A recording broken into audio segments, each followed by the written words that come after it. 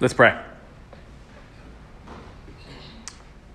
Father, as we have sang and as we've heard just an awesome story of God, of how you are at work in this after-school project, and as we heard about your call of Shalom to make things whole, we also realize that there is brokenness in our world. There is violence and death and hatred. But at the same time, there is shalom, there is beauty, there is truth, there is justice. And Lord, we live in that tension. We live in the tension between acts of injustice and beautiful encounters of justice.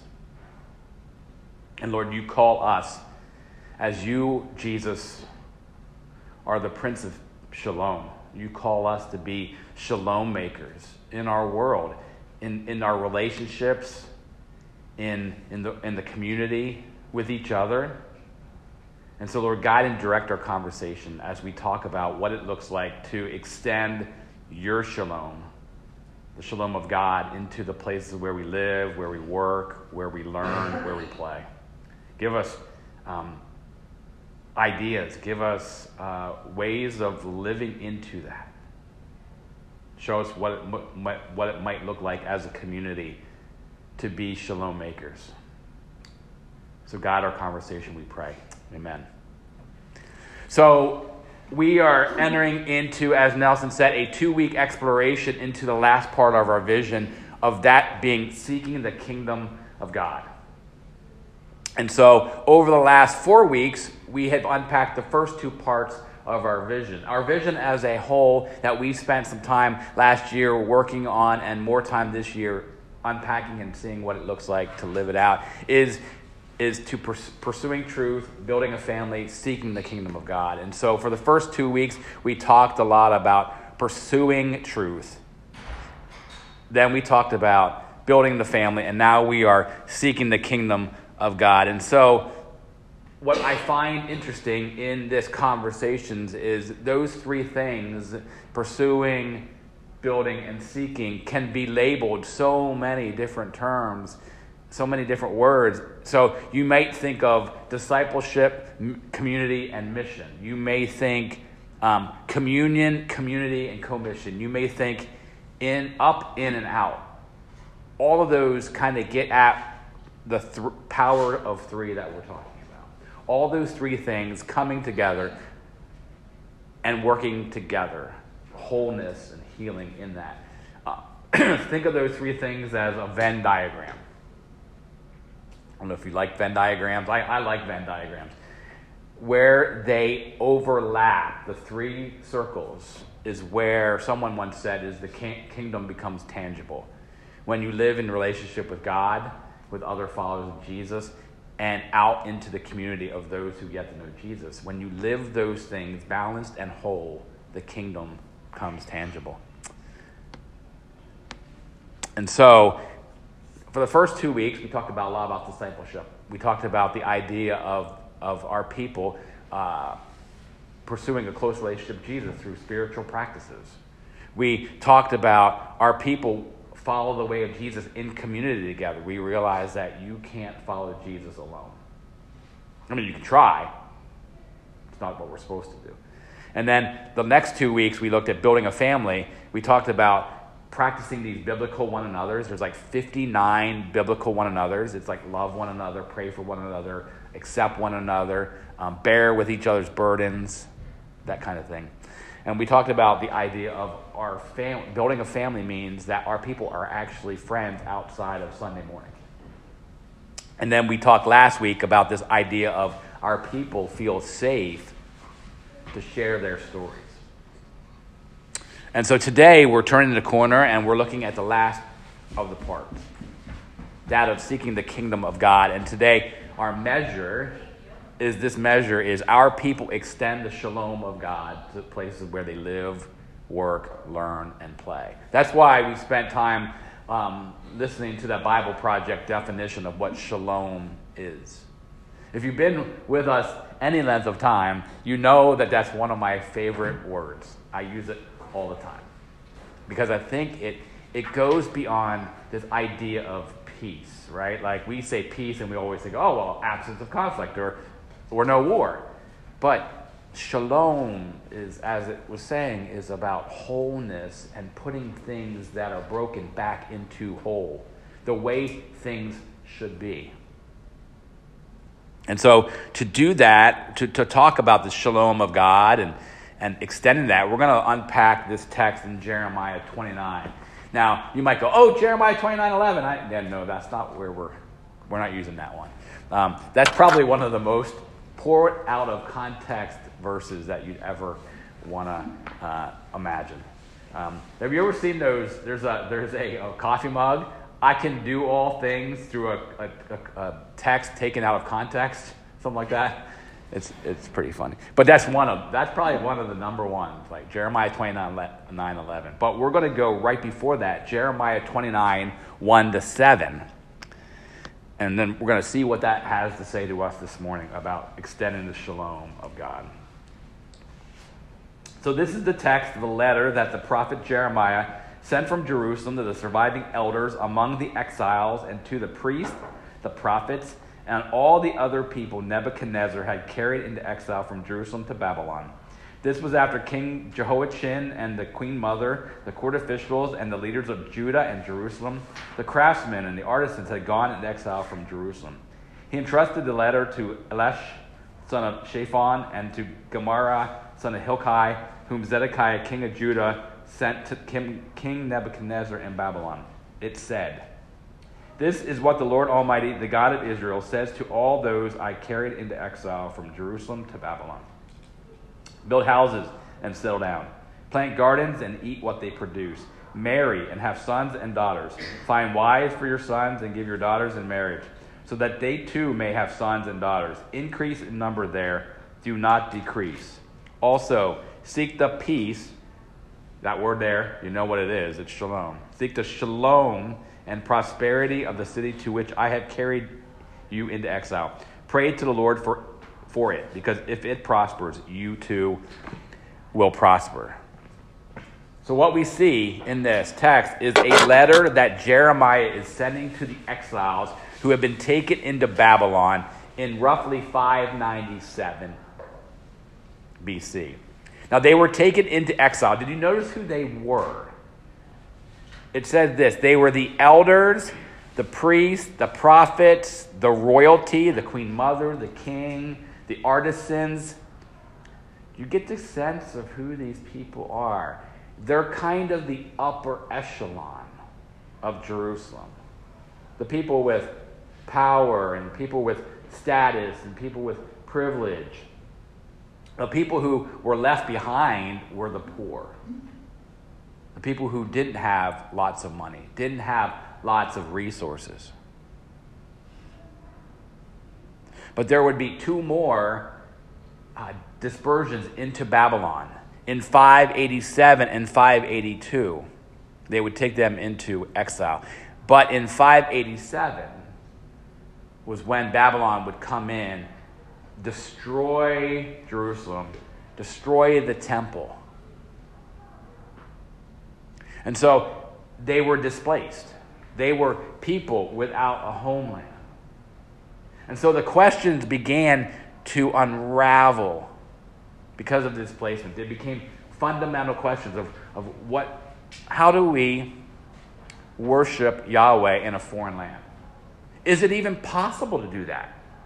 I mean, after all, we're no longer in Jerusalem, and the main trapping, if you will, the main part of our religion is centered around a building that is no longer there.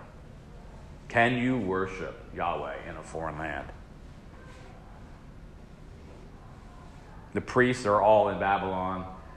The whole system is upended. In fact, you read in Psalm 137, by the rivers of Babylon, we sat and wept when we remembered Zion. There on the poplars, we hung our harps. For there our captors asked us to sing songs. Our tormentors demanded songs of joy. They said, "Sing us one of the songs of Zion." How can we sing the songs of the Lord while in a foreign land? There was a belief in the ancient Near East that most people, and maybe not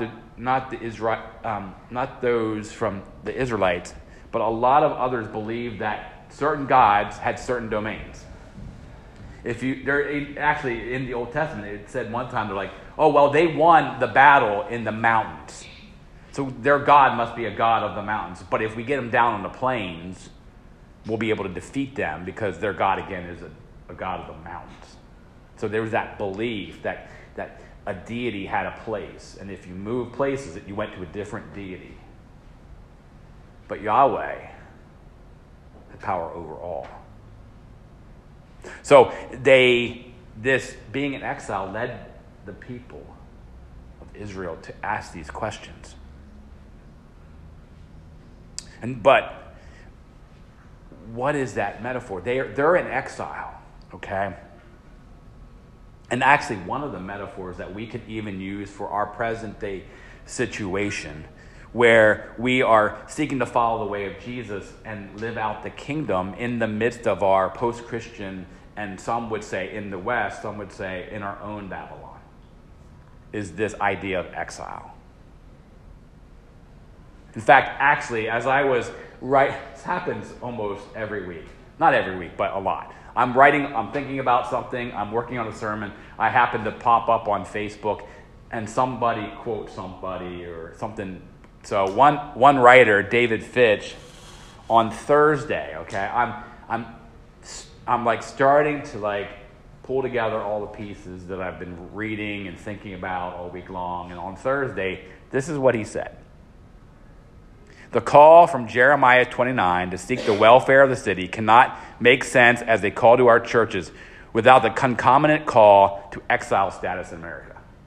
And I was like, that's exactly what I'm talking about. Like literally, it was on Thursday. But what does it look like to follow the way of Jesus and the kingdom in the midst of exile, when it looks like all the religious trappings have gone up in smoke? Is it possible for the church in America to follow the way of Jesus without buildings, pastors, programs, money? Is it possible?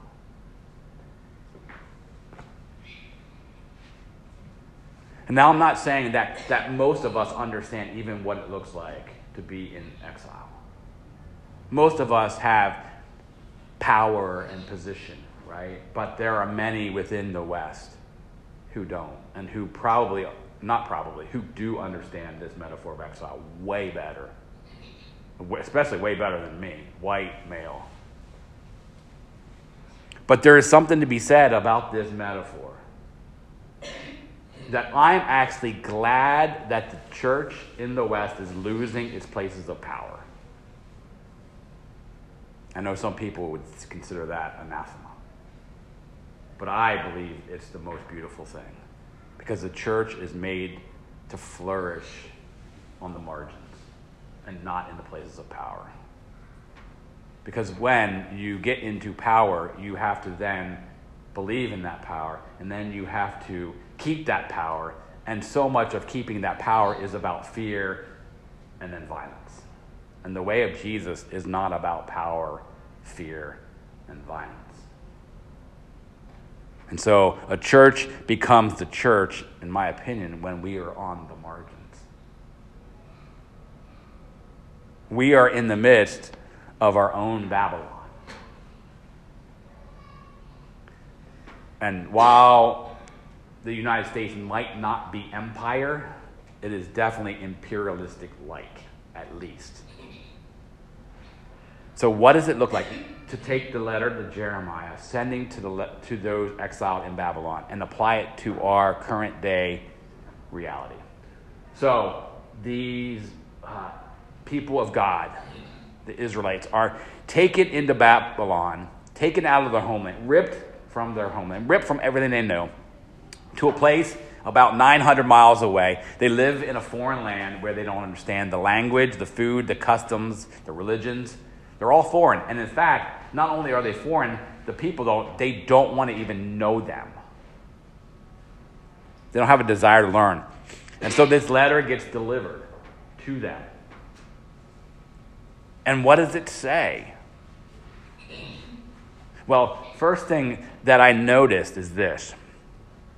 Did you notice in verse 4 and verse 7? It says, send this, like verse 4 talks about, send a letter, deliver it to the people. I, the Lord, have sent you into exile. In verse 7, it says that too. Yahweh is the one who sent them into exile. God used Nebuchadnezzar and Babylon to bring judgment upon the people of God because of their idolatry, because of their disobedience, and because of their sin. He uses a pagan nation to bring judgment. It's not saying that he favored Babylon, but he was using them to bring his people back into the way they should be. I mean, the call from the very beginning of the scriptures, of the story of God, is in Genesis 12. Genesis 12 is Abrahamic covenant. I will make you into a great nation, and I will bless you. I will make your name great, and you will be a blessing. I will bless those who bless you, and whoever curses you, I will curse. And all people on earth will be blessed through you. That was God's call to his people, to be a blessing to all creation. And they failed. So God uses Nebuchadnezzar and Babylon to bring them into judgment so that they would then turn and live out this call. Now, if you look at Genesis 12 and you look at the letter, you realize that there's some overlap. But Yahweh sent them there. You and I have been sent to the places where we live, where we work, where we learn, where we play. You've been sent. God has put you there for a reason. You might have just said, well, it's the cheapest house, so I bought it. Or it was the open job, and so I just got it. And then maybe that's from your perspective, that's what happened. But God is working and saying, no, I've placed you here for a season, for a time, and for a reason. We've been sent. The same calling to be a blessing to the places where you live, the places where you work, the places where you play, where you learn. And so then Jeremiah says, okay, God is saying this. I've sent you there, but what did I send you there to do? Well, it's hold your horses. It's really radical. It's crazy. It's upside down, radical thing. What does he say? He says this. This is what the Lord Almighty, the God of Israel, says to those that I carried in exile from Jerusalem to Babylon. Build houses and settle down. Plant gardens and eat what they produce. Marry and have sons and daughters. Find wives for your sons and give your daughters in marriage, so that they too may have sons and daughters. Increase in number there, do not decrease. Also seek the peace and prosperity of the city to which I have called you in exile. Pray to the Lord for it, for if it prospers, you too will prosper. Now, everything in 4 to 6 sounds unradical, unsexy, normal, right? Verse 7 now sounds pretty radical when you know the context. But what you got to realize is verse 4 to 6 is upending the people who were taken to exile, their expectation. Because their false prophets were saying, hey, don't settle down. Don't get comfortable. Because it's only going to be 2 years. You're going to be here 2 years and that is it. And Jeremiah is saying, God's saying 70 years. There's 3.5 generations there. So the people who get born in Babylon never knew Jerusalem that they go back to. And so they're saying, no, build houses, plant gardens, marry, have sons and daughters and grandchildren. It's that creational mandate, right? To multiply. Do not decrease, but increase. In fact, I found a commentary that says this. Jeremiah counseled the exiles to normalize living in exile, build houses, grow food, marry. He even told them to pray for the foreign land and seek its welfare. The leaders and people wanted to do exactly the opposite. They wanted to resist and to assume that the exile would end in relatively short time. Jeremiah offered hope, but not on the people's terms. The hope would come in the long run. It's not easy to live in exile. It's not easy for people who would have places of power and might and authority to lose that. Because then what you want to do is grasp a hold of that and keep it. As opposed to what Jesus calls to do is to let it go. So these exiles in Babylon, God's saying, settle down. You're going to be here for a while. You're going to be here for 70 years. Now, they have some options. Do they listen to Jeremiah or not? Here's a couple options they could do. The way to engaging in being exiled. And so what? Also, too, you and I, as exiles in our own Babylon, can do these three things too. Well, first, they could have been tempted to withdraw from the world of Babylon and create their own little enclave of Jewish life. Create this ethnic ghetto, if you will. Never engage with anyone else. Just be tight. Create your own little holy huddle, so to speak. Secondly, they could have been tempted to rise up and try to overthrow the empire through violence and force. Violent rebellion. Or force them to say, no, you're going to release us and send us home. That was the second thing. Or third, they could just say, you know what? To make this really easy, let's just be culturally Babylonian. Let's take on Babylonian names. Let's learn the language. Let's be a part of their religion. Let's just kind of be Babylonian so that we don't have to worry about problems. Just go along with the flow. But there was a fourth option. That is to seek for the shalom of Babylon. Someone said they were called to be in Babylon, not of Babylon, but for Babylon. Let me say that again. I loved it. It said to be in Babylon, but not of Babylon, but for Babylon. Same with us, right? We're not called to be in the world, the empire. We're not we're in the culture. We're not of the culture, but we're supposed to be for the people, not against. And so he tells them to pray and work for the flourishing, the shalom of their people, of the people who literally took them into exile, who drugged them and forced them out of their homeland. Their enemies, he says, love them, pray for them. Sounds kind of familiar. A couple hundred years later, a man comes and says, love your enemy, pray for your enemy. In case you don't know, that man is Jesus. Just so we're making sure we're talking about Jesus here. In verse 7, again, the word is shalom. To seek the shalom of Babylon, the wholeness, the way things should be. The flourishing, because their flourishing is wrapped up in the flourishing of the city to which they are part of. So what does it look like? What did it look like? And there's not a lot of things to grasp a hold of. What did it look like to seek the peace of Babylon? I mean, were they told to plant gardens so that they could not only feed their family, but feed their neighbors from Babylon? Maybe. What else? We don't really know, but here's a few things. It says it right there. It says, pray for Babylon. They called to pray for their enemies. They became to work for the absence of conflict. Maybe there was neighborhood conflict. They would get in the midst of that and help to solve it. They would be shalom makers. They'd be working for peace. If it meant wholeness, they could find areas where there was not wholeness and work to bring wholeness in that place. So, what about us? If we're seeking the kingdom of God, what does it look like to extend the shalom of God, the peace, the wholeness, the prosperity, and don't think financially?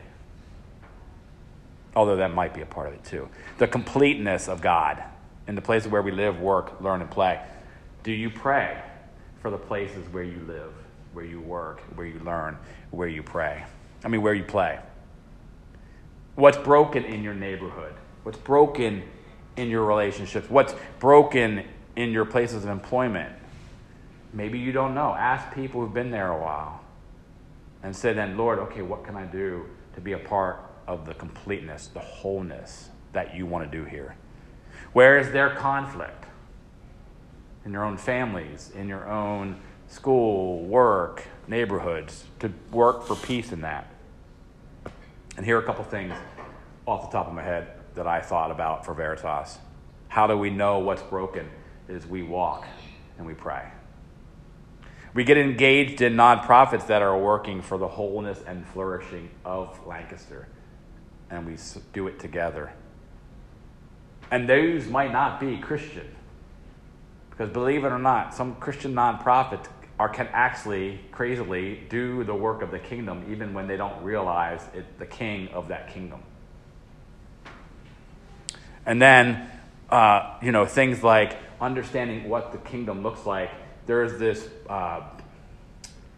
8-week journey called the Tangible Kingdom Primer that in the future that we're looking at going to and to help us be part of the flourishing of the kingdom in this world. So we're going to spend some time talking about the text and talking about ideas of how you sense God calling you to extend the shalom of God.